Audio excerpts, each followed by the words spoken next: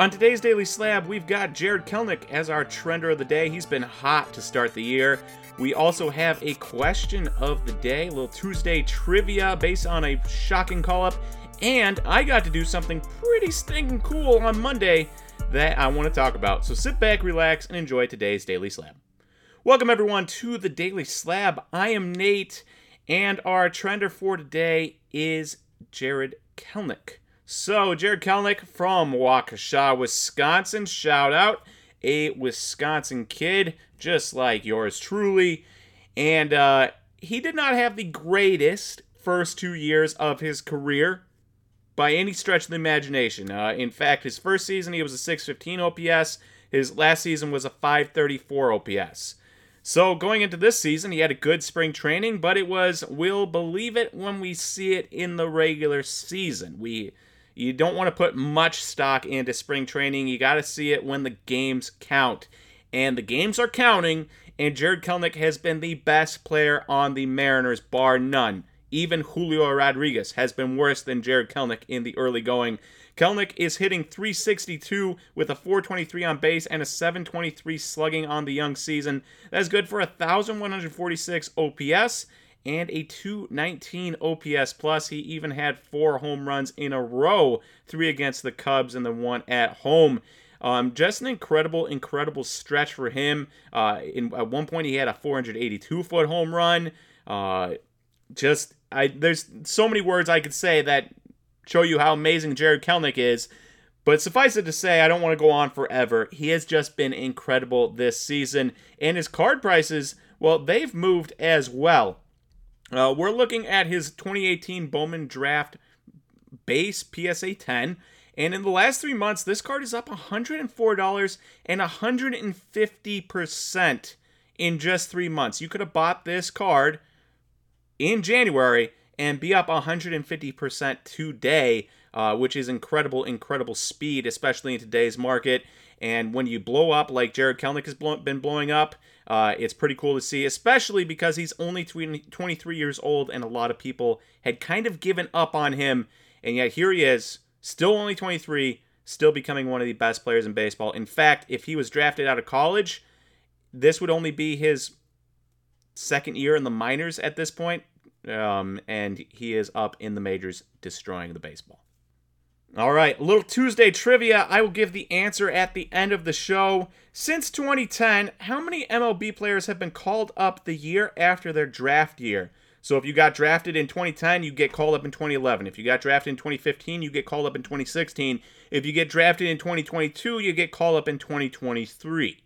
How many players have been called up after 1 year after their draft year? I will give the answer at the end of the show.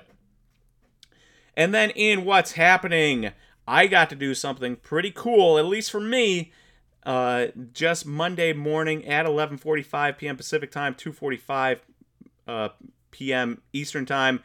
I got to go on the Foul Territory TV.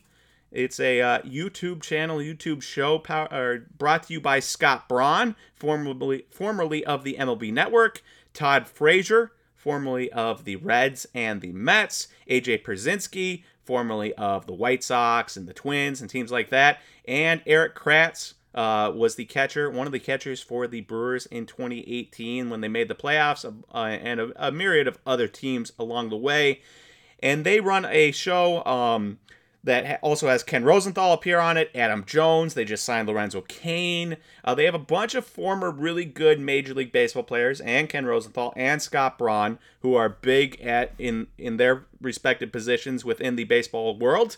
And they started their own channel, Foul Territory, and they brought me on, little old me, to talk sports cards with them while Todd Frazier was opening a box of 2019 museum collection. And it was a very cool experience for me. It was very surreal. They had Max Scherzer on before, and then right after Max Scherzer, I was on. Like, in what world does Max Scherzer get followed up by Nathan Rodabaugh?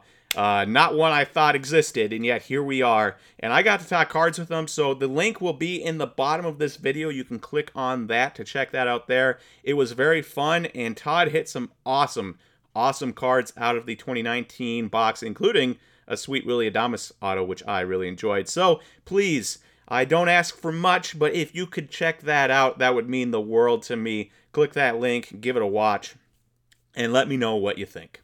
All right, answer time for our Tuesday trivia. And the question, again, was, since 2010, how many MLB players have debuted the year following their draft year? And the answer is 9 players. So it started in 2014 with Kyle Schwarber, and then Trey Turner and Michael Conforto in 2014.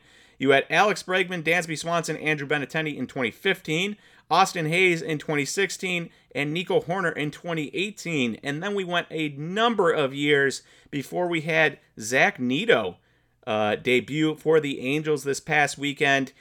In fact, he was the quickest of them all. Every other player played 500 plus games except for Nico Horner. He played 375. Every other player played 500 plus games in the minors.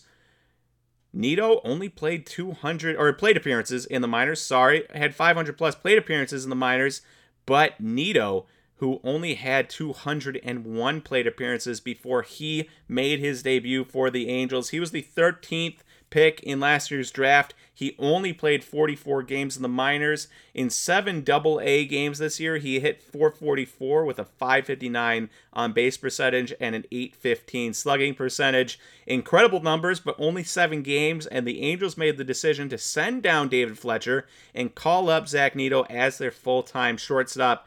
We will see if it works, but the guys ahead of him, the last guys ahead of him that did that, Nico Horner has been worth 6.9 wins above replacement. He's only 25.